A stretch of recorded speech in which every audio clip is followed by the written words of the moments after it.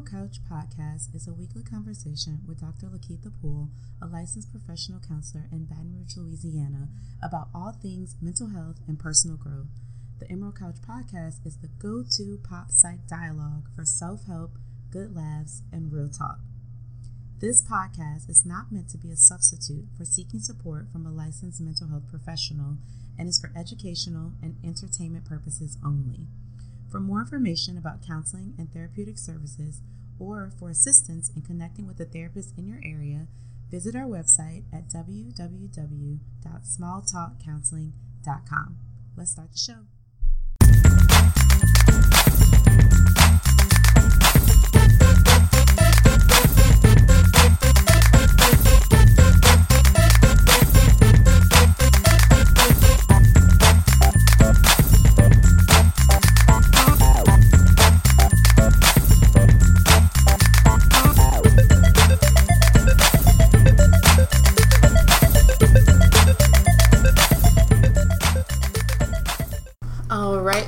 We are back for another episode of the Emerald Couch. This is your host, Dr. Lakeitha Poole, and thank you as always for listening in and tuning in every week. I'm sure if you're listening to this today, I don't have to remind you, but just in case, please make sure that you have subscribed, whether that's through Apple Podcasts or SoundCloud. And then, of course, we're on social media at Go Small Talk Counseling and on Facebook at facebook.com/smalltalkcounseling. And we also have our website, which is where most of you, when you send in questions, do that. But there's also a blog. Our social media pages are linked to the website too, so you could go there for everything all in one. But more than anything, just make sure if you are tuning in every week, and I know you are because we see you, please make sure that you rate us on iTunes so that other folks can find us when you share how you enjoy this podcast. So thanks again for tuning in for another episode. So we are at episode 16 already, which makes this the 4th month of this podcast, which is kind of crazy because I thought I could keep it up this long. So I'm excited about this topic for 2 reasons. One, because I'm the type of clinician that knows my limitations and am very good about letting people who their gifts and talents lie in the area where mine's do not lie. Inform me, educate me, but also then to be able to bring on somebody who is my dear friend for like life, and y'all will figure that out more when we start talking, to talk about a pretty important topic that we haven't addressed at all on the show, but I definitely wanted to, and so I knew she was the person to do this because she, in my world, is the expert. I hope that she feels like that herself, but I don't know. So this week we're talking about children and mental health, and so the theme or the topic title is What About the Children, and really just talking about kid-friendly mental health services, because in most cases a lot of people assume that seeking mental health in some form or therapy or counseling is only for adults. So my guest on the Emerald Couch today is Mrs. Rakima Dolio Parson, who is a licensed professional counselor like myself.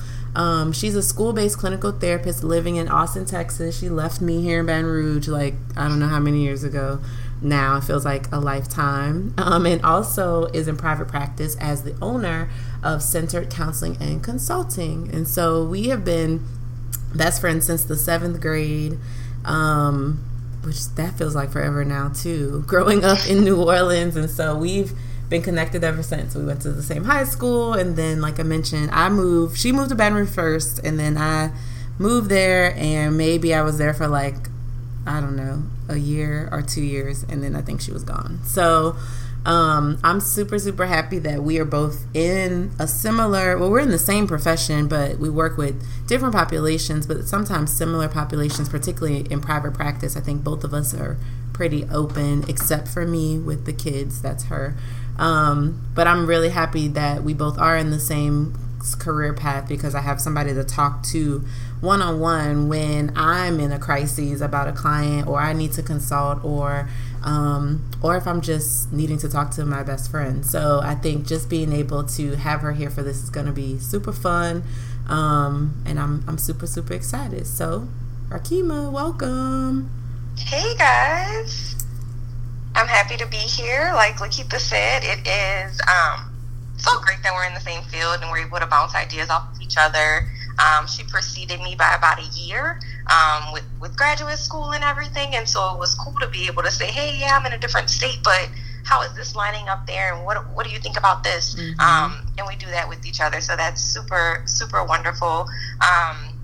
Like she said, I'm currently a school-based clinical therapist in Austin, Texas.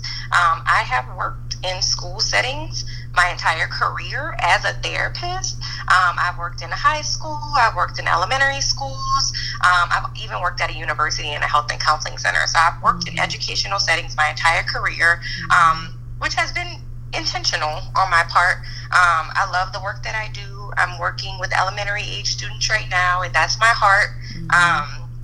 A lot of the work that I've gotten into has been based on my own personal experiences of not feeling supported in an educational setting growing up, given the fact that I've also experienced trauma at a young age and going into schools and not being able to share that with staff, or not having staff really take an interest, and so feeling like I could have performed better if I had access to resources. And so when I got to college, my family had plans of me being a dentist, and I did not want to do that. I cried in lab many days, and I would leave lab and go in volunteer at Habitat for Humanity and volunteer. I volunteered at a women's shelter, and it was for women and children, and the women had been previously incarcerated.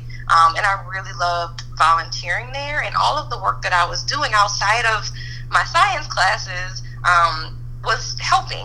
And so I realized, without really the support of my family, they didn't understand what I was doing or why I was changing my major. I realized early on that I needed to make a switch. And so ever since then, I have been in the helping field, and I'm a licensed professional counselor. I just love working with kids and being an advocate for them, particularly in the school systems, because they need that. Yeah, and we are definitely lucky to have someone like her in the field, because it isn't, in counseling programs, super common to have a ton of people who are like eager or excited about working with children, because it can be really intensive work on the clinician, because you're not only dealing with that child and helping them work through issues, but the parent has to be involved because the child's a minor. And I think that's probably why I've stayed in the college setting or up my whole career, because I don't have time for the parents. I can't even imagine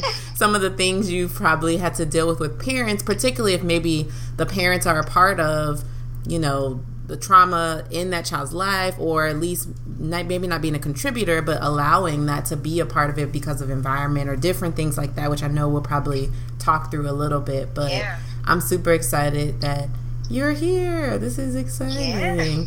So always before I kind of let my guests share their knowledge base with us, I always just offer some facts for those of you who are listening and just know nothing kind of about this area. And even for me, I had to do a bit more research. I did take a counseling children's course in my master's program, but after taking it, I knew that that was not the calling that was put on my life, because of my inability to, my emotional sort of inability to make sure that I wasn't sitting, crying with a child every week, because of being able to recognize that there is a lot of trauma involved in children's counseling or counseling children. And so I know we're going to talk about that, but being able to kind of even look up some of the latest stats on children in therapy or mental health for children was pretty enlightening for me. So I want to share some of that with you guys. So we love Mental Health America on this podcast. It's one of my favorite sites to go to. So that was the first place that I went to just kind of give you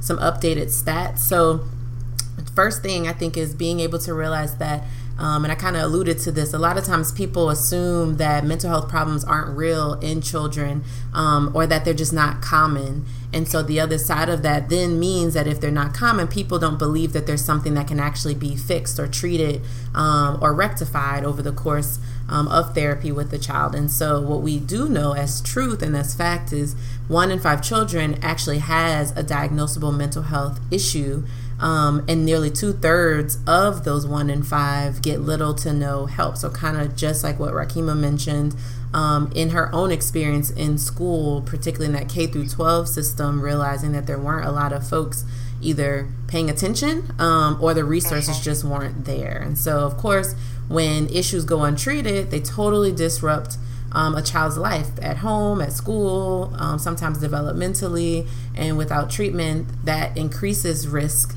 for other life issues maybe down the line, whether that's academically, socially, being able to recognize that, short-term issues in the beginning that could maybe be addressed by a student or a child having a place to go keeps it from becoming that huge issue down the line that we might see in sort of adult therapy. Or so the folks that I might see, had they had someone like Rakima growing up, they might not be my patient later. And so it's nice to be able to know that it's not sort of this lost cause with children, and that mental health for them is a real thing. So some of the things that maybe for parents or family members to just sort of notice in a child that I think, again, we often just overlook and assume nothing's going on, would be things like a decline in school performance, so poor grades even though they're trying really, really hard, consistently being worried or anxious in a very general sense, so all the time,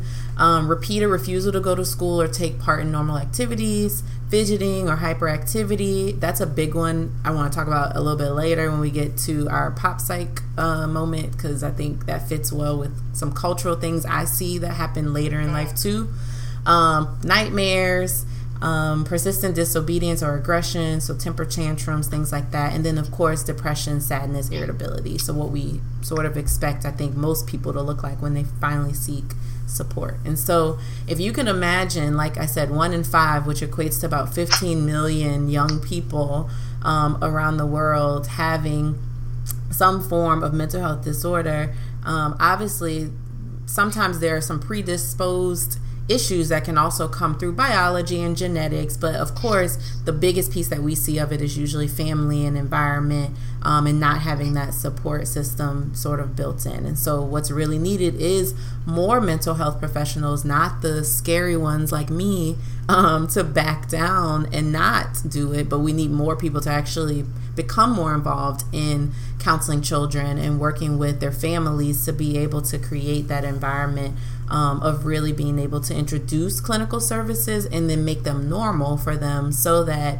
they can seek out the appropriate help and obviously live their best lives. And so, of course, every child, with the proper support system in place has the potential to live up to their fullest potential, but oftentimes they just don't have those resources available. And so we want to talk about all of those things, in particular being able to, also have Rakima share just like how she got into the field and then her own sort of way, because like I mentioned in the beginning, this is I think a heavy topic because of everything that you see. How does she take care of herself, knowing that some of the things she sees and hears with children can be, really tough to sort of have to hear and see day in and day out. So just knowing that there is definitely hope for children experiencing, whether it's trauma or just environmental difficulties, but we have to do our part in every form as a clinician. If you are a parent,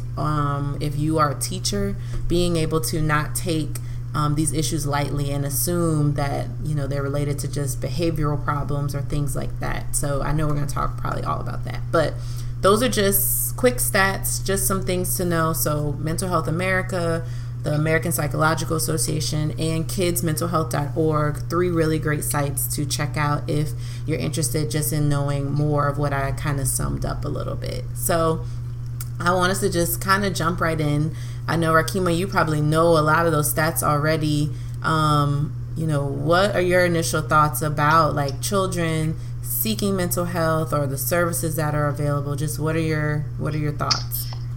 I'm super, super passionate, so my wheels were turning the whole time, and yes, I am aware of those numbers. My wheels were just turning, so stop me if I talk too much. I think you'll be fine. I think you'll be fine. I am super. I just get really passionate in a way of like, we need to do more advocacy. But then I'm also super hopeful because there's some wonderful clinicians out there. And I also, as we talk, want to shout out our educators as well, because these children are presenting to schools 5 days a week, typically. And when we think about the kids with behavioral concerns, they typically are the kids that don't miss many days. Yeah.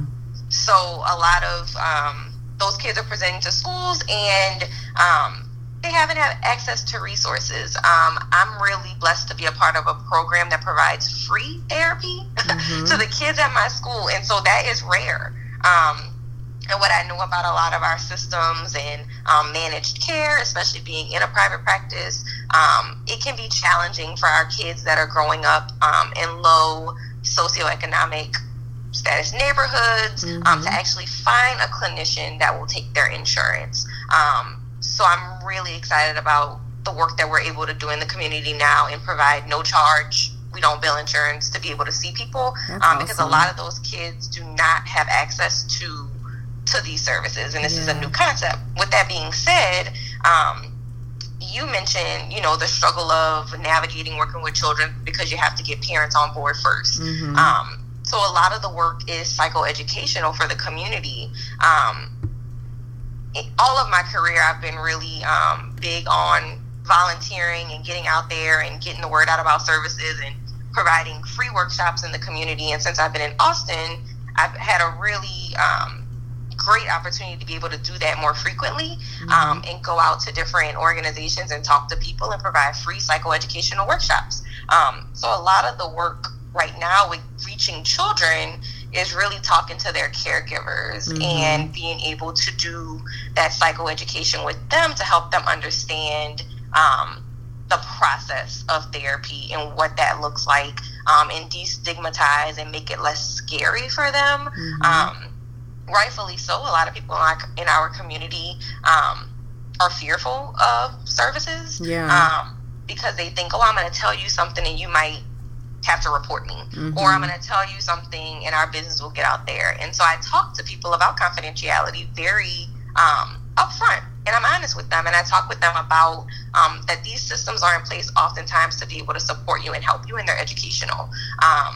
And so one of the things that's really hard is getting parents and caregivers on board, not because they don't care about their kids, but because it's just a new concept for them around taking their kid to someone to talk about things that may be happening in the home, and them having to do their own work, because each of these kids are connected to adults, multiple adults. And I've done a lot of work and research around just multi-generational and intergenerational trauma, how that lives with us. And so in my work, I look at primary and secondary victims of trauma, and sometimes a kid could not have seen anything traumatic, but they could live in a home with a parent that experienced trauma, and that has an impact on that child's upbringing and their rearing as well. Yeah, I mean, and I love what you said about the fact that most kids are actually connected to multiple adults. That doesn't mean I think we always think of just their parents or caretakers, but I mean there's a multitude of people that really in some ways are responsible to assuring that this kid does have the best possible chance to live the best possible life by being able to offer them that support. And like you also mentioned that in certain communities, obviously due to stigma, but just also due to a lack of resources in general, many of these kids will never get that help without maybe us being more vocal as clinicians and advocating on their behalf, but also just creating a sense of awareness and knowledge about the benefits of counseling for anybody, but obviously for children too. I think, again, people just automatically assume it's something just for adults. So absolutely. What do you think about, I know from what I know about Austin, I've only been there once for your wedding, and like I know that it's pretty diverse. It's probably closer to more our hometown in New Orleans than Baton Rouge where I am, but what does it look like for maybe like unique populations as far as children maybe of color or children from unique family structures? Do you see any differences in that, or are symptoms or, you know, certain diagnoses more common, anything like that? So when I think about like the differences, to me, you will see a lot of the same behavioral symptoms. What is different is the adult's observation of those things, right? And how the adult in their life, or the educators or the other people involved in the child's life, how they view those behaviors. That's a difference. Also, in Austin, yes, some people may say it's diverse. However, there are some, it's segregated economically. Gotcha. So I will say that there are areas of great wealth and there are areas of poverty. And then there's college students. Yeah. So it is like Baton Rouge, actually. Yeah. So and when I talk about, oftentimes when I'm talking about clients of color, I typically am talking about interchangeably about poverty. And so I want to make sure that's clear. So not every person of color lives in poverty. However, due to the systemic things that we've seen, people of color, they're overrepresented in the poverty stats. So I think that plays a huge part in it. Not just children of color just by being children of color having certain behaviors, but what it means to live in poverty and to grow up without resources. And one of the big things when we're talking about trauma in the amount of trauma people sustain, when you are living in poverty, the likelihood of you maybe living in multi-generational household, where you're what I call lapping up. So colloquially, I would call that lapping up, which is how I lived growing up with multiple adults living in a house, to be able to pull resources together to be able to afford things. But that also opens you up to the pros and cons of having a number of adults in your life, is that maybe not all of those adults are equipped to nurture you, or they may have their own struggles, and then you again are vicariously experiencing what multiple adults have experienced and haven't healed, which then contributes to some of those behavioral things that we see at schools, or behavioral things that we don't see. So some things that I've worked a lot with educators about, because they'll say, oh, well, this person is so quiet, this student is so quiet, and I think a lot of times that's out of survival. Maybe they can't, be seen or be loud or kind of be themselves because they've been taught to be quiet, or it's safer to be quiet and not be seen. And so I really work with educators to understand that children of color, children that are growing up in poverty, they're going to present differently. So when we look at those diagnoses, I always talk, and I think I'll talk more about it when we talk about how can clinicians work with children.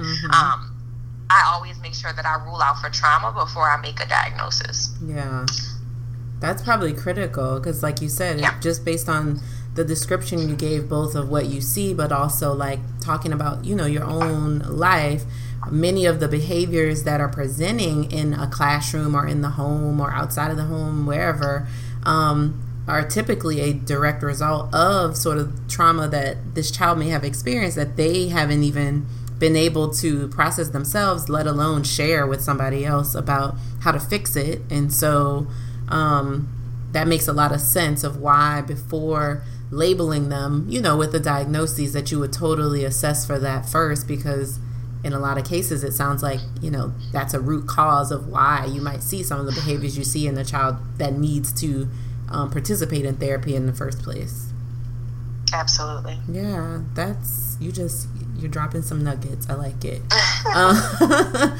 So then what about, and I know right now you're working with elementary, but you've really done all like the areas, like from kind of the littlest of kids to the oldest of kids, which is in college students as well. Yeah. How much do you think even so you talked a lot about environment, like home environment, and, also the influence of poverty. I know we both grew up in households where there are like multiple people, and like you just, that's a very different experience for anybody to have. And sometimes there are, protective factors in that, but there are a lot of risk factors as well. And so what do you think outside of maybe home environment, as far as like societal norms or societal things that we see? And again, you can tell me if this is even affect, I don't know if that even affects younger kids, but thinking about high school and college age students, I know they don't like to be called kids, but they sometimes still act like it.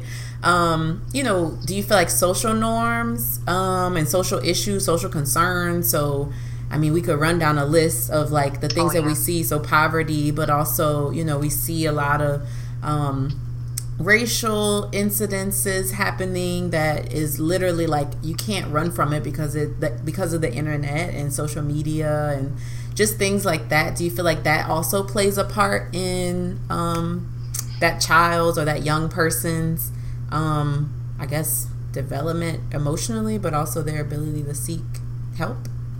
Oh, most definitely. I think just things happening on, you can see it on television. There's so much access, and I think at such a young age, that kids are, you know, they have an iPod and an iPad, you know, all these things, and all this access to technology, which can be great when monitored. But I think just like I'm scrolling on Instagram and Facebook and I might see something bad that's happened in the world. We have lots of access as people in general. I know I've been watching the news lately. That wasn't always one of my habits, but for some reason I've been watching the news lately. I think it's what happens when you turn 30. Yeah, you turn 30 and you start watching the news at 5 p.m. and I feel anxious, you know, when I'm watching the news and I'm like, oh my goodness, like what's happening? I have to double lock the doors. What's going on? Mm-hmm. But thinking about that, I'm an adult and I'm a therapist. And if I feel anxious when I'm scrolling on Facebook or Instagram or Twitter and I see videos of things that are just not pleasant things to see, content, and I feel anxious about that with all of my wisdom and all of my training, I think about young children that are seeing these things and no one's maybe having a follow-up conversation about what they just saw. Yeah.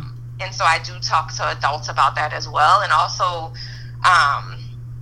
the conversations that we have. Like I may be saying something jokingly, you know, if I'm on the phone with you and if I were around a sibling or a niece or a nephew, and I might say, oh yeah, this such and such is going to happen. And I might be joking, but you leave that thought lingering in a kid's head and we don't come back and say anything. We're adults and we can rationalize that, oh, that won't really happen. That was a joke. But sometimes kids are sitting with that for weeks and months, and you're wondering why they won't turn the TV off and go to sleep. They may be afraid. And so, yes, absolutely, societal things are happening. I think we see it a lot with our teenagers. I know when I was working at the university, a lot of things around DACA and, you know, immigration were happening, and a lot of, we had to start some groups, you know, things that maybe we didn't already offer. We had to be reactive because what had happened, and we wanted to provide support for the students because they were really feeling it. So across the board, across the age spectrum, things that are happening in society, because you know, colloquially, our kids are kind of woke. You know, teenagers, they know what's going on. They're seeking out that knowledge. They have access to resources. They know a lot more than maybe you and I did when we were 12. You know, we saw what grandma put on the news, you know, or what they said. They've got way more access. Yeah, that's definitely something that, like you said, not even just for kids, but for us. But the difference is that for children, they haven't reached that developmental point yet to be able to rationalize what they see and separate that.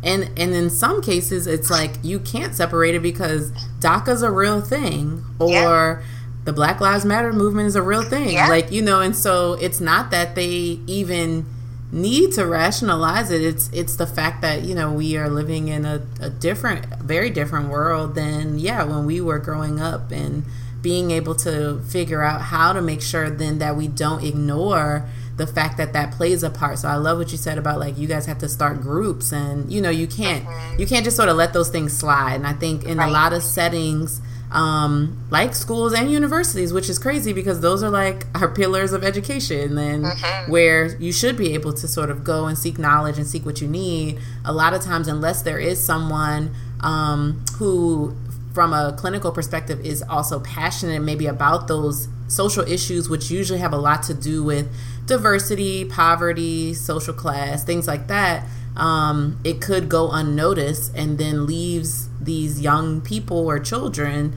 left to sort of deal with that and process that on their own. So yeah, that makes a lot of sense. So then what about for us? Like, what about those of us who either have an interest in working with children, or maybe we're going to work with a family, and so oftentimes children are a part of that. Like, do you have advice for clinicians who are interested, in working with children? And then obviously, like, and you kind of already hit on it, but you might have more for the clinicians if they are particularly working with like underserved populations, or children of color, or children from a lower SES. What advice do you have on the clinical side? Yeah, so I think really digging deep into the brain and trauma. Like I said, I started out as a biology pre-dentistry major. And while that was not a good fit, I think in therapy, some things are great. And so if you are a person that looks for something that might be a little bit more black and white, you can dig into neuroscience and neurobiology and look at the brain and kind of dig in to see how that's impacted by the things you're helping to heal. And what people may be walking into. So I would say do a lot of research on trauma, understanding trauma. And I think trauma is being used as a buzzword right now. Yeah. Okay. But when I talk to people about it, I give examples of trauma. And so I would say to clinicians, really make sure that we're not grazing over that. I think sometimes it may be uncomfortable for us to sit with hearing some of those stories. And so what I've done is when I'm doing a clinical interview, I will give examples of trauma, because when I talked about psychoeducation, a lot of times in families, parents don't notice any behavioral issues. You'd be surprised. You would think, at home they're noticing these things are happening. Right. Typically, people are noticing it at school. Okay. And why that is because in the home environment, things are probably how they've always been, right? So how grandma was raised, mama was raised, now son is raised, right? And so a lot of times you are educating a parent on even their trauma. They don't know they've been traumatized. They don't know they've experienced trauma or some unusual stressor, because everybody in the family has dealt with that, and that's just normal. Yeah. So a lot of times you're educating them that there's even anything to come to counseling about. So when we talk about stigma, it's not always stigma. Sometimes it's that they don't know why they would even need a therapist. Because grandma dealt with this, and I deal with this, and this is how we cope. This is how we cope, yeah. Exactly, and how they cope may be maladaptive, but if no one's ever mentioned that to them, they don't know. Yeah. And so I give examples of trauma, because I noticed that I would say, have you experienced any trauma? And every time it would be no.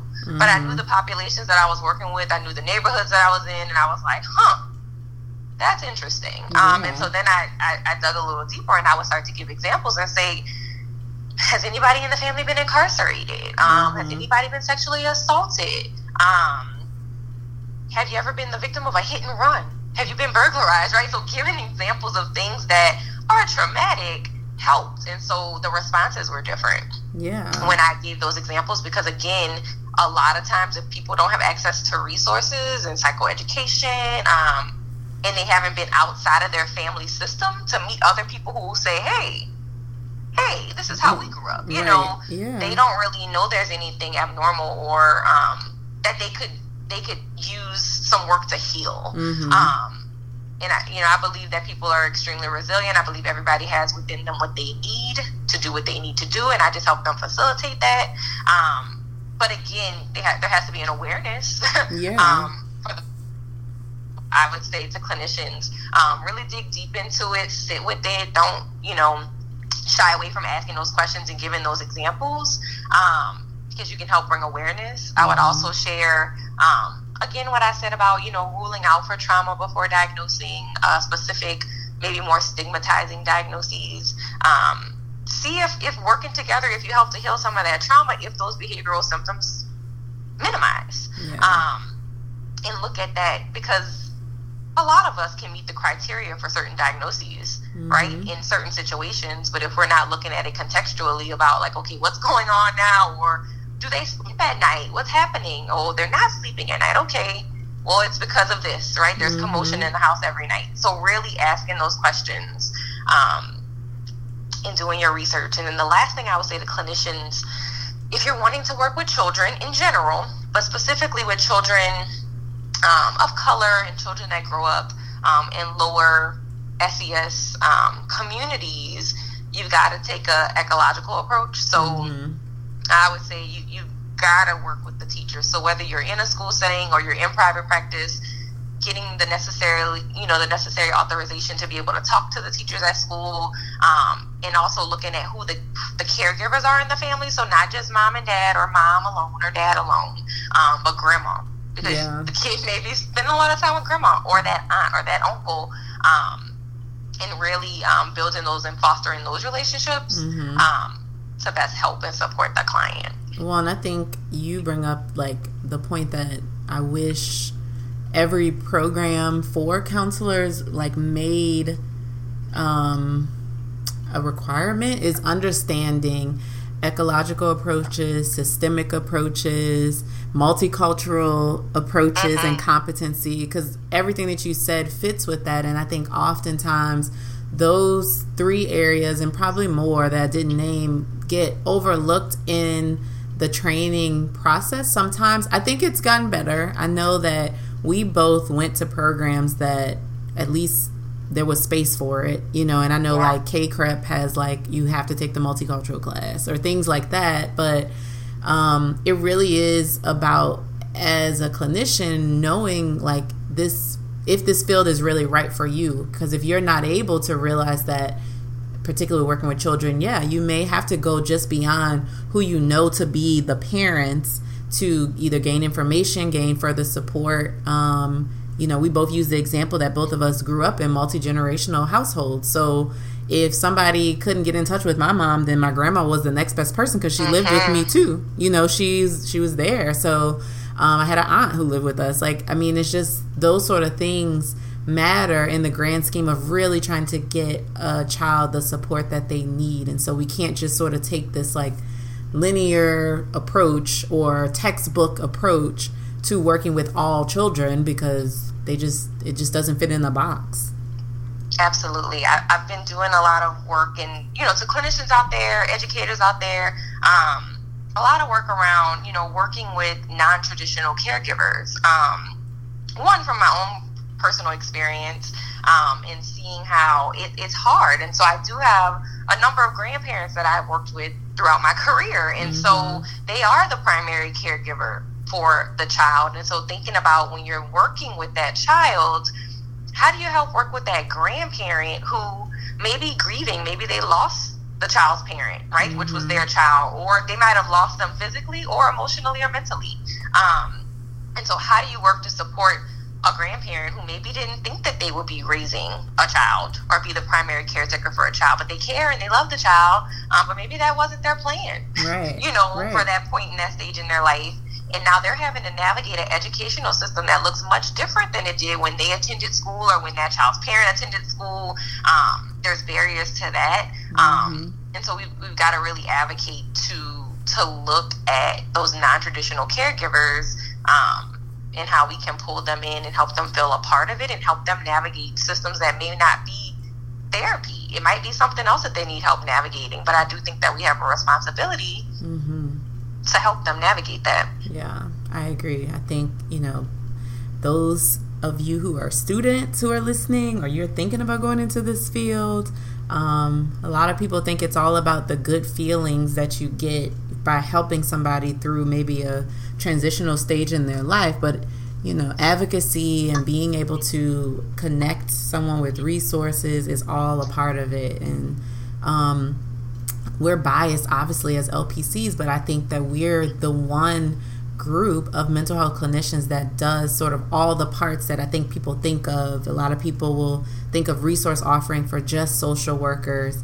when we have to do that a lot of times too, is connect, you know, and from the psychology perspective with the diagnosing and looking at trauma, thinking about the neurological perspectives of some of that stuff too. We do that too. So we're biased, obviously, but I think, you know, being able to make sure that you all take all of this in, whether you're a clinician or a teacher, or just someone who is interested, a parent, being able to know that there are resources and support and folks out there who are great at this work, but also being able to allow that experience to be one that you take a chance on, and knowing that you can find the right person is critical. So I definitely appreciate all of those perspectives.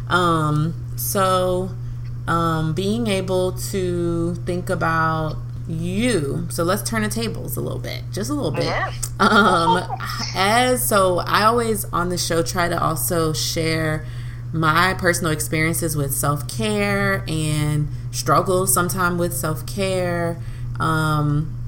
Tell us maybe, like, what do you do as far as taking care of yourself? Do you utilize some form of like wellness approach or counseling services, to take care of yourself because of the type of work that you do? Yeah, so yes, and yes.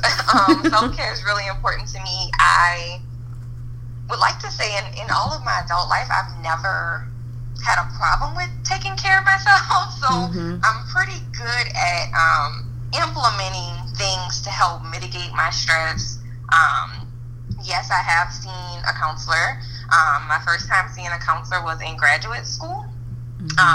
However, I think I previously shared that I experienced trauma at a very young age. I would like to say my first traumatic experience was in the womb.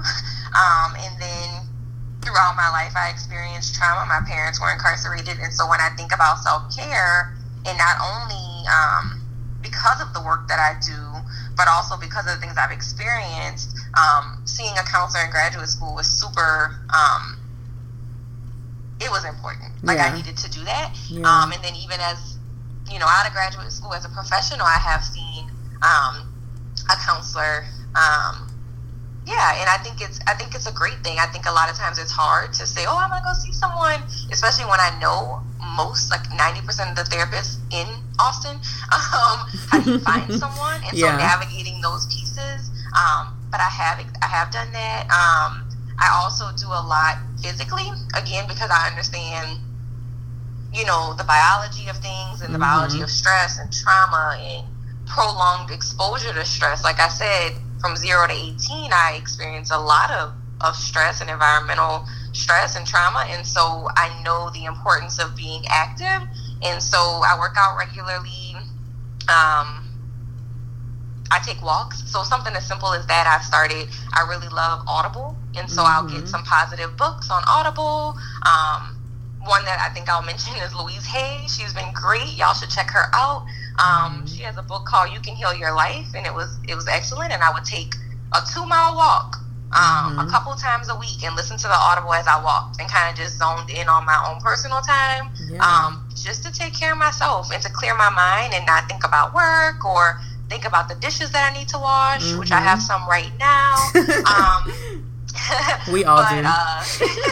Not thinking about those things that you need to get done, but taking some time for yourself with the things that you want to do. I love music. I'm really into holistic wellness. I know Lakeitha probably knows about my supplements. She's always been like that. Like, even though we never talked about that in the 7th grade, I feel like she was researching it in the 7th grade. So I've done acupuncture, which really helps with stress. And again, in this line of work,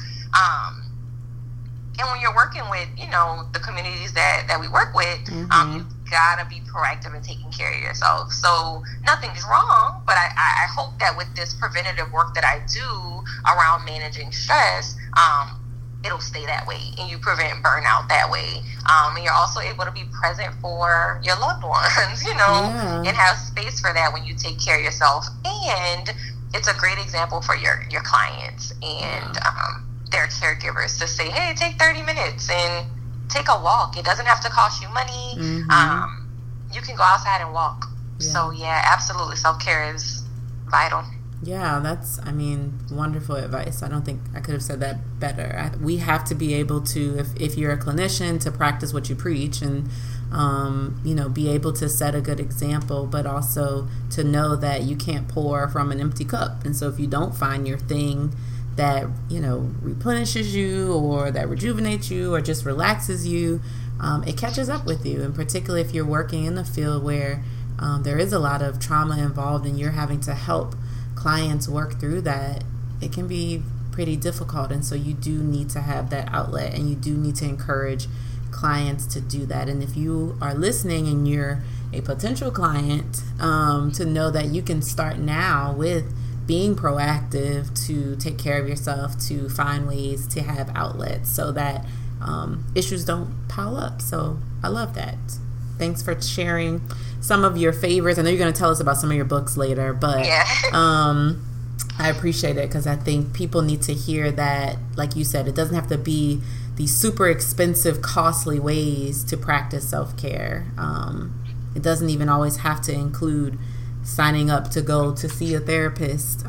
It can definitely lead to that, but there are other ways that you can start even now, just taking better care of yourself. So I love it. This has been a great conversation, and maybe right there might be the perfect place to take a little break. I know you're sticking around because you're just not going to get off that easy with being able to talk through some of our signature segments, because I think these will be some good ones. And even while you were talking, I was making some notes about some things I thought about. So I think this will be fun to do our signature segments. We even have a question, so I hope that even though it's Ask Dr. LP, it'll be Ask Rock today as well. So hopefully this will be an exciting second half to the show. So we are going to take a quick break right there, and we'll be right back.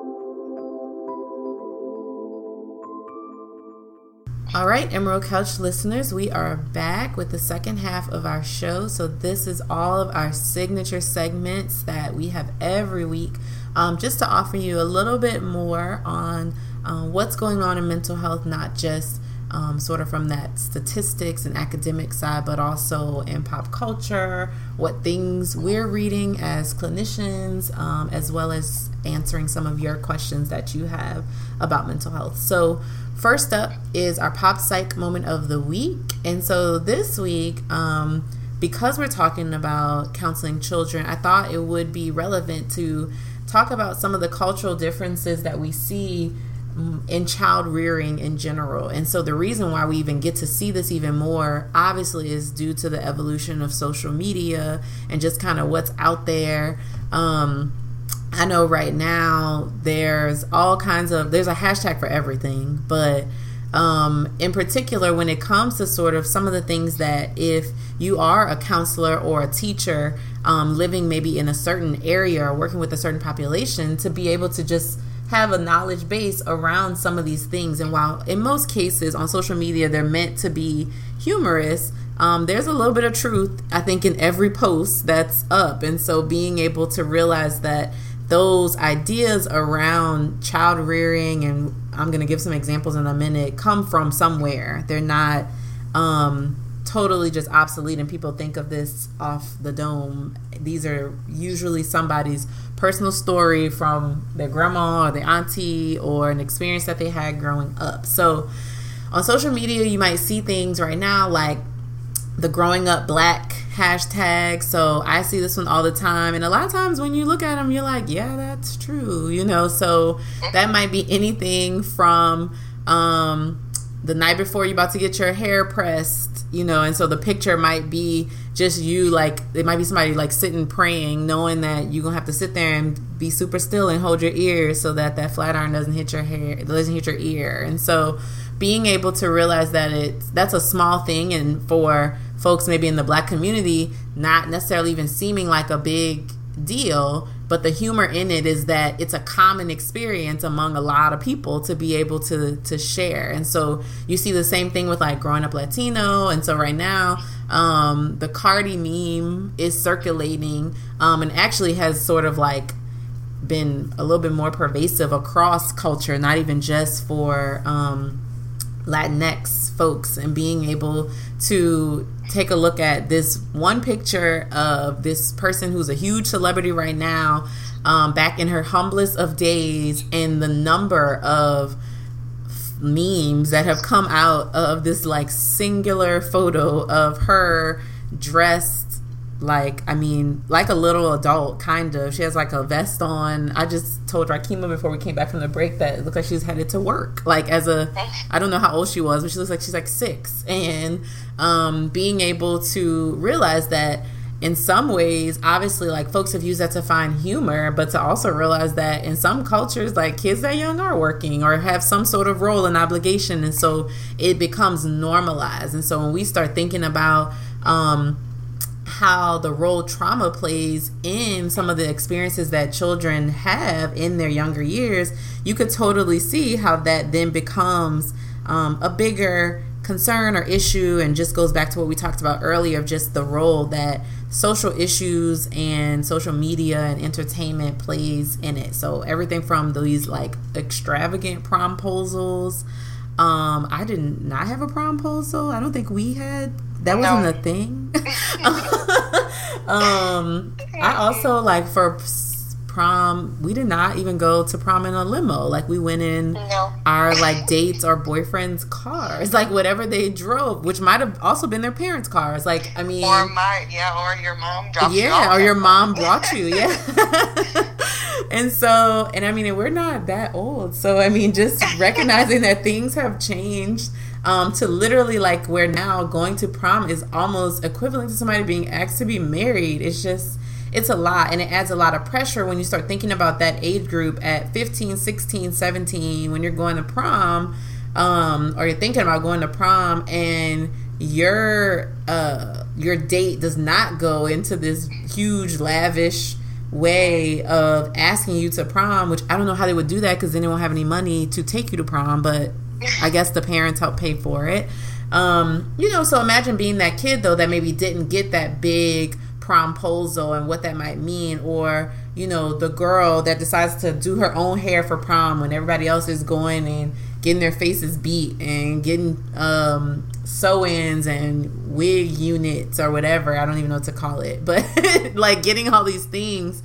And you are, kind of just being simplistic and living your life, or that there are just things that come with, the cost of things that cannot play a part in your prom or growing up or high school experience. And so you see that happen a lot. And then obviously there also, from a cultural perspective, we talked a lot about offering advice to teachers and other therapists about experiences that children who might be different from them might have. So even thinking about things like sweet 16s and quinceañeras and bar mitzvahs that happen, recognizing that those things play a part as well. And so the pressure that sometimes comes if maybe your family cannot afford to allow you to have that. So we like stacked up for our sweet 16. Oh, yeah. It was like 6 of us. So, and we did it in one night, and like all of our birthdays were not that close, like to be able to celebrate it,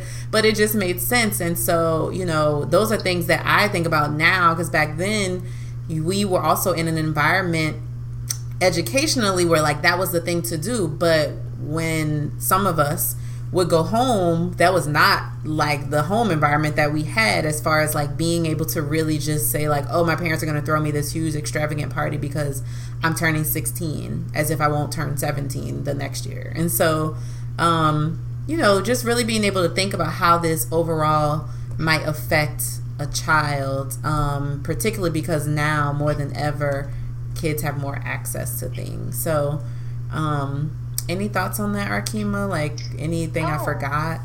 Oh, no, lots of thoughts, lots of thoughts. But I think just from our own experiences too, I think about those voices. I talk to parents about remembering that the things that you say to your child will become their inner voice. Mm-hmm. I still have an inner voice of my family members.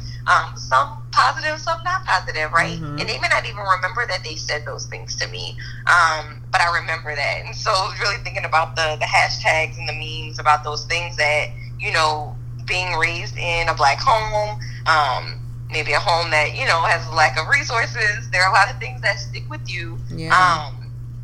And then it's hard to navigate different systems. You come into school, just like what you said,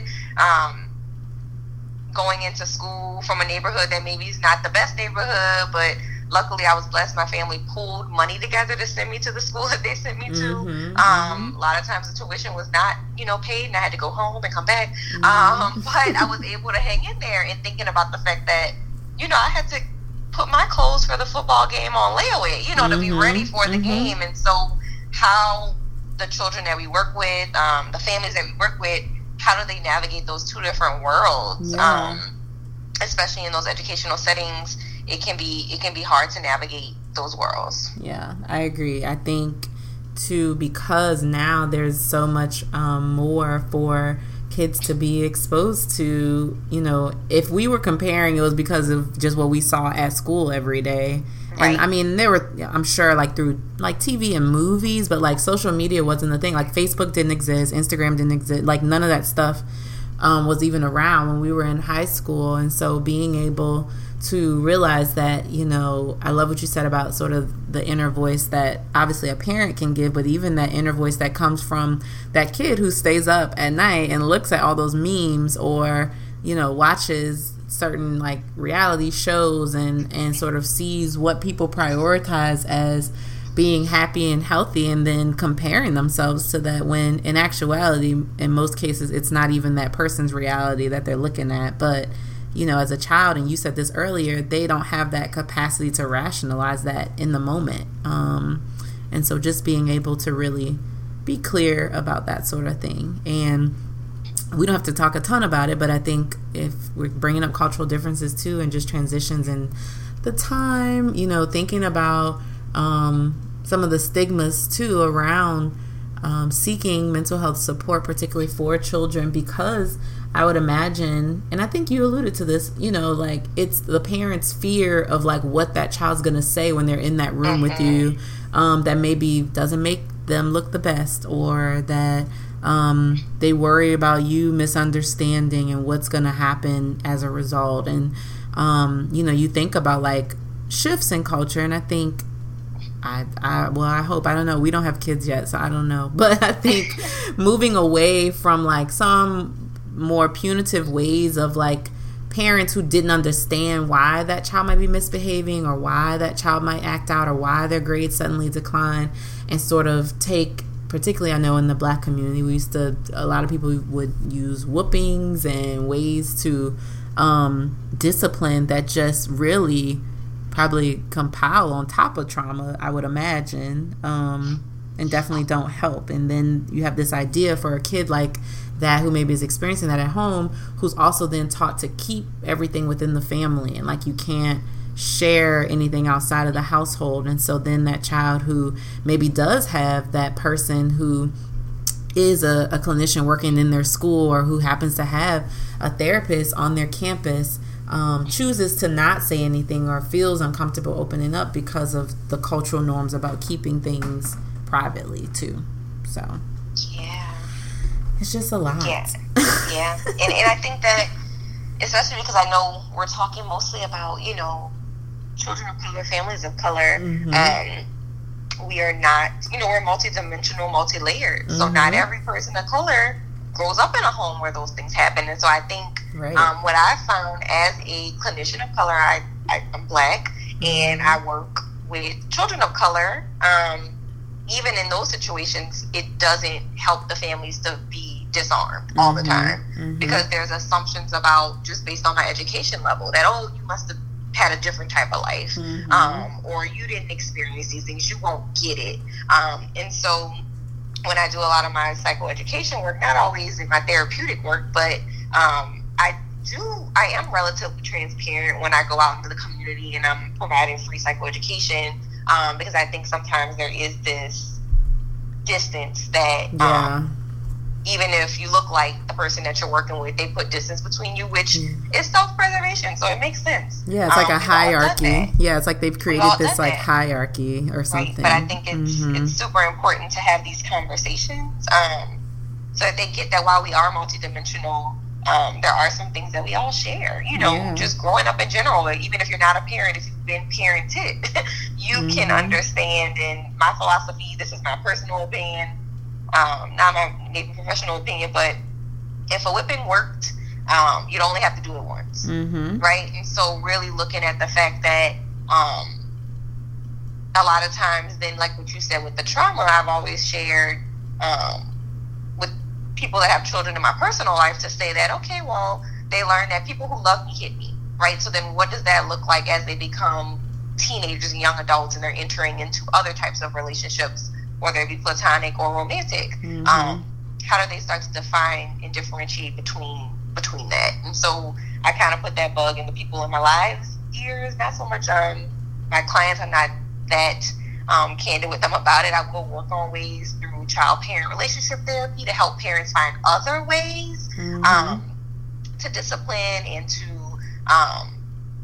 work. And I have like a restorative approach to behaviors so that they can work with the kids through that, and so that they're minimizing physical contact with discipline.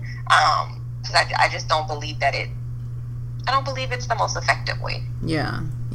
I definitely agree with that. And I think a lot of times it is because of, on the parent side, they just haven't learned any other way besides what their parents did, or, and that's not always effective. Change, while tough, definitely is beneficial, particularly knowing, just like we've talked about really the whole show, kids are different now, and they have different things that they're exposed to that, that require a different approach therapeutically, parentally, like, being able, educationally, all these things. So being able to have a different approach, I think, is critical. So just some thoughts next time y'all scrolling through and you laughing at that Cardi meme, or you can relate to growing up Black hashtag, just to think about sort of the other side of it as well. So that is our Pop Psych moment of the week. So we're getting closer to my favorite part of the show. Not that the whole thing isn't, but I just love being able to share. And obviously, because of how long I've known you as my friend, I know that you're an avid reader. And we laughed earlier. Like I said, you might have not been drinking wheatgrass and doing all these other things, but you were definitely always finding ways to be enlightened, whether that was through reading or experiences. And so I know that self-help and sort of, wellness have always been a part of like your personal growth. And so obviously, because this segment is all about sharing what's on your bookshelf, and you mentioned a couple of these, but I just want you to share just some of your favorite reads. Maybe, tell us why, if there's certain things about them that you feel like will benefit, especially if any of them fit with today's topic. But even if they don't, what are some of the ways that you replenish yourself a little bit, but then that other people can take and add to their bookshelf to do the same? Yeah, so I shared a little bit about Louise Hay and her work. She is a lovely lady, and I discovered her once she passed away. I was, doing some research, and they were like, oh, Louise Hay passed away. And then I looked into her, and she has wonderful books in Audibles, and she does a lot of work around affirmations. So she's delightful, and I listen to her on Audible, again, around affirmations, and even in general with clients when we're talking about kind of retraining that inner voice and rewiring the brain in those ways. I like to say that you have to build up your toolbox. And so when a negative thought pops in, you sit with that negative thought unless you have 2 to 3 positive thoughts that counteract that thought. And so I love Louise Hay's work around affirmations and being able to heal your life through those affirmations. I'm a Christian, so I love looking at spiritual development, and so T.D. Jakes has a book called Destiny. That's another wonderful book that I love. Very similar concepts, and what I found is that if we dig deep enough, we'll find what we need in all types of material. So while all the books I read aren't always Christian-based books, you can find what you need. God will place those things there for you to be able to find them. So Destiny's a Wonderful Book by T.D. Jakes that just kind of helps you to hone in. He talks about trauma in the book. He talks about just different things that you're struggling with. One that really hit home for me is that, like I said, the way I grew up is not the life that I live now. And so sometimes I can struggle with navigating those two worlds. And where I am now, and am I deserving to be here? Do I fit in? But I don't fit in back in my old life, right? So really trying to navigate those things. So this is a wonderful book about how to do that. So it's a great read. Yeah. And so being able to, like you said, have different ways of tapping into all the parts of your identity. So I love that you talked about, you know, both faith and wellness and wholeness and self-help goes hand in hand for you. And that's because of like your awareness about yourself and knowing what you need to replenish yourself. So I love that, because I don't know if people always recognize that all parts of yourself sometimes need that boost, not just sort of just focusing on the mind, but your spirit and your soul and your heart can also benefit from having some good reads available. And you mentioned this earlier, like, you know, you like podcasts, you like audibles. Is there a certain reason, or there certain things about them you love, or? I think that they are easy and accessible. A lot of times our clients or ourselves, we are busy. Like American culture is go, go, go, which maybe one day I'll move to Australia or something where you can like sit at the beach and like rest. Yeah. And it's more socially acceptable to not be grinding all the time. But they're accessible. And so a lot of times when I'm listening to books, I listen to them on my way to work. I have about a 25-minute commute. And so, you know, within a week I can finish a book with ease, and listening to it as I'm preparing for my day and as I'm ending my day. So it's a really cool self-care activity as well. And I recommend it to my clients because, again, they're busy. And you want to add one more thing to their list as homework, you know. You want to make it as easy as possible. And so I'll say, hey, there's like free Audibles. Podcasts are free, so I'll recommend podcasts to them as well, because those are free. Audible, there is a fee associated with it. So typically I'll recommend things that don't have a fee for my clients, that they can listen to with their headphones while they're on the bus, or you know, for my adolescent and adult clients, my parents, the educators that I work with, I recommend those things as a way to start their day, because they're easier and they're accessible, and they can do them while they're washing the dishes or, you know, driving, commuting to work. Yeah, and I just, like you said, I love that it's just an accessible resource. So there are free ways to be able to get sort of that boost that you might need. So I love that as well. And so any other recommendations, any other like things you would want to share, or that you feel like people, if they had an unlimited Amazon gift card, what should they go get? Okay, so again, I talked about, and I didn't really hit on this, but you know this about me. You may remember this. I don't know if you had second thoughts about being my friend when I did this, but I've always been interested in shifting systems and being a little activist. Oh my gosh, I do know this. Yes, I feel like that's how we might have met. Yeah, I protested lunch in the cafeteria in 7th grade. I wrote a song. I wrote a sign saying "No justice, no peace." Yes, so I've always been interested in shifting systems, and I lost my recess. So again, I'm down for the cause. I lost my recess that day to protest lunch because it wouldn't taste very good. So I've always been a little interesting around those ways. And so one of my favorite books right now is by Monique Morrison. It's called The Push Out. And so she's brilliant, has done some great work around the criminalization of Black girls. And so I work in a school setting, and so a lot of her research was based on girls in schools. A lot of them were in alternative schools. And so in that, we talked about some of the growing up Black and some of the norms and some of the things that are happening. A lot of times the girls might have been kicked off of a team because of their hairstyle, or they talk a little loud when they get passionate, which I'm one who does that too. And so then they're viewed as aggressive, or, you know, anything could have happened. They've been triggered by something that happened at school, but again, nobody knows that what they're experiencing at night or at home or on their walk from school that may be several miles. no one's really checked in on that, and so they're being penalized and criminalized.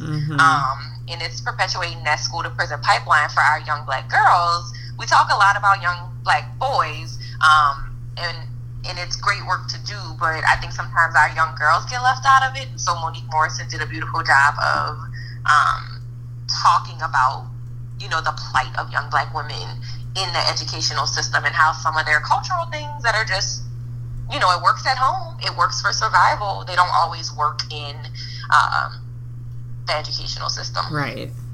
And if they don't have an advocate, you can see how things may not go so well. So that's a great read for clinicians, educators, anybody who might be interested in shifting policy around different things or advocating for anybody, really. Yeah, she was definitely the advocate of our friend circle, for sure. Advocate, activist, like everything. And then I guess if I had one more, it would be The Whole Brainchild. Daniel Siegel, Dr. Daniel Siegel, and Dr. Tina Payne Bryson. A great book. It has a workbook associated with it as well. And I just love it. It talks about the brain, and it breaks it down into layman's terms, where you can explain it to caregivers that maybe aren't in the field. And also, there's a way to explain the brain to children. And so it's really cool. You can help them to kind of self-regulate by explaining the process that goes on when they get angry or when they're sad, when they're having a tantrum, and really break it down. And so, again, beautiful work around how to understand the brain as a clinician. It, you know, it doesn't use all the jargon, so it could be a good introduction for someone in the field who's saying, you know, I haven't really studied the brain very much, or for a parent, an educator. And so I love what they do, and I incorporate a lot of their work into some of those free psycho ed workshops that I do in the community. Yeah, I love that.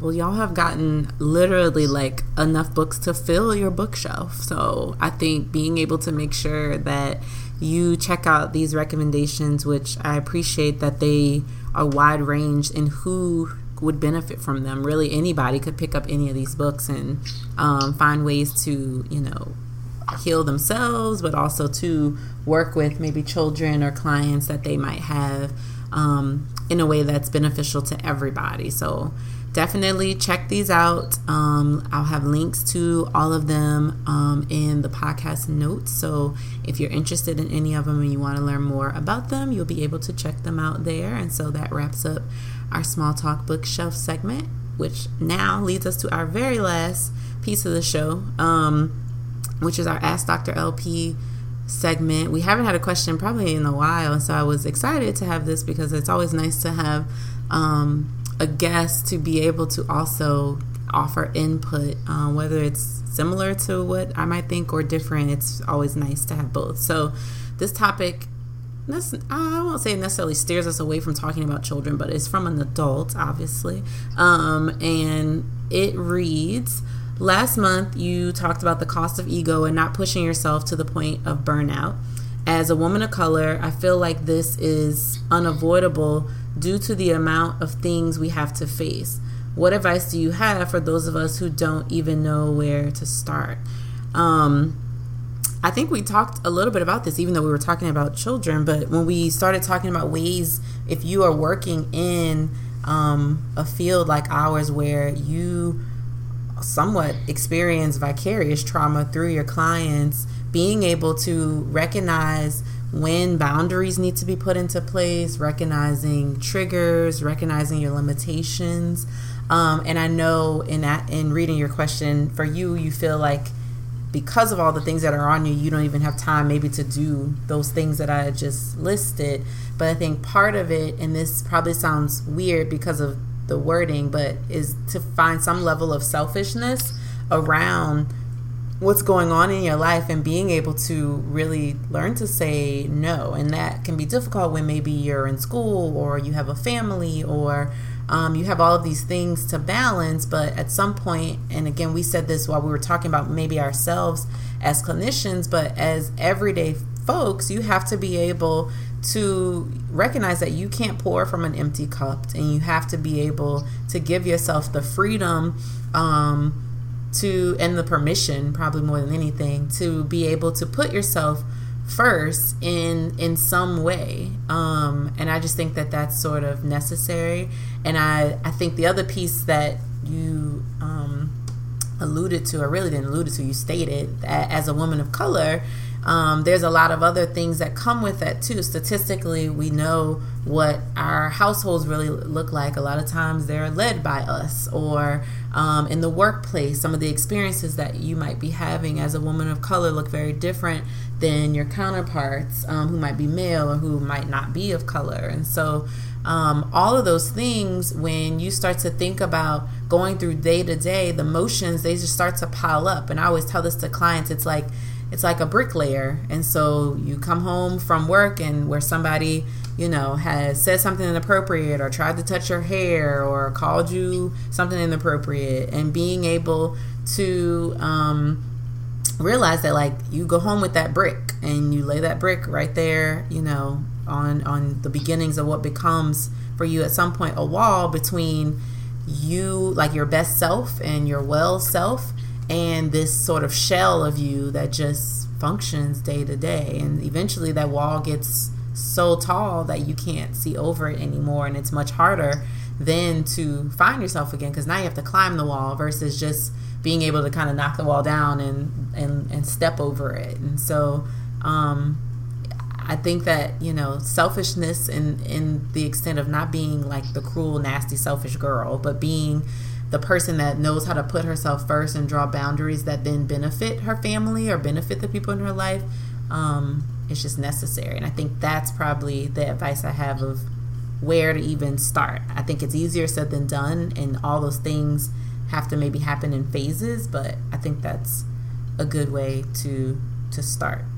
So we're going to have Ask Rock as well, which Rock is, only her friends and family can call her that. So, but being able to give your input on it. Any other thoughts about how this woman can maybe start to just take better care of herself, or know how to recognize her limits? Yeah, some thoughts on it. I think I want to commend her on starting out by even sending a question, and that was a start. I know. She's like, I don't know where to start. Amazing. Well, that is a start. Yeah. I think as Black women, the facade of strength, is a tough one to shake. That we're so strong, and that's something that we've worn, and that's been put on us, and we've worn it well. But I think there's also strength and vulnerability. So my encouragement would be to be transparent, be vulnerable when you need support or help with certain things. Try to do that. That may be starting off in your journal, about being transparent and vulnerable to yourself about what you're really feeling. And then my more practical piece of advice would be, it sounds like you are someone who works really hard, and you are a high achiever, much like myself and Lakeitha. And I know for me, what I have to do, I make to-do lists every morning when I wake up, and they're mostly around things that I have to do, like get a stamp. Right, I'm still mailing things, but Me get too. a stamp, or do these things for work, or do this note, or see this number of clients. But I always put something on there around self-care, because I'm such a stickler, and I've got to check everything off my list. I make sure I put something on there for myself, because I'm gonna check it off, because again, I want to achieve completing my list. So I would say maybe writing down day to day, your plan for the day, and in the morning writing down 3 or 4 things that you have to do for work, or that are just practical around the house, errand things, and adding one thing that you'll do, and just start off small. Like I said, it could be free, it could be a walk. It's really hot right now, but it could be anything. It could be sitting on the floor and stretching. Starting off small, something that's 15 to 30 minutes, but making sure that you add that to the to-do list, because it's just as important as what you do for your livelihood or what you do for other people, that you take care of yourself. Yeah, definitely. And I agree. I think whether this mystery writer knows or not, just by bringing this up means that you've started the process of even thinking about taking better care of yourself, and that is an excellent first start. So hopefully what we've offered gives you a little bit of comfort to just kind of jump in there and do it. And between the resources that Rakima also offered today, even some of those books I think could be useful for you as a great place to also start, or a new podcast or whatever, anything like that can definitely play a part in you getting going with taking better care of yourself. So we're going to be rooting for you and hope that you can find your happy place. So that brings us to the end of our show. I feel like there's probably even more stuff we could have talked about, but this has been amazing. Yeah, it's been great, and I'm so happy that you had me, and I just want to say that I'm just so proud of everything you're doing. Aww. And we all knew you would do it. So it's not a surprise, but you're doing great work in the community and getting this information out to people. And yeah, thank you. Oh, I appreciate that, my friend. But I appreciate you for being on the show, definitely sharing your expertise with all of us, because this is a topic in no way could I have covered at all, just based on the gaps in my expertise. So I appreciate having you, and I hope that you'll come back for other topics to talk, because literally we could talk about this stuff for forever, and this is not even like the fun friend stuff that we can talk about. So you'll be back, I hope. And absolutely.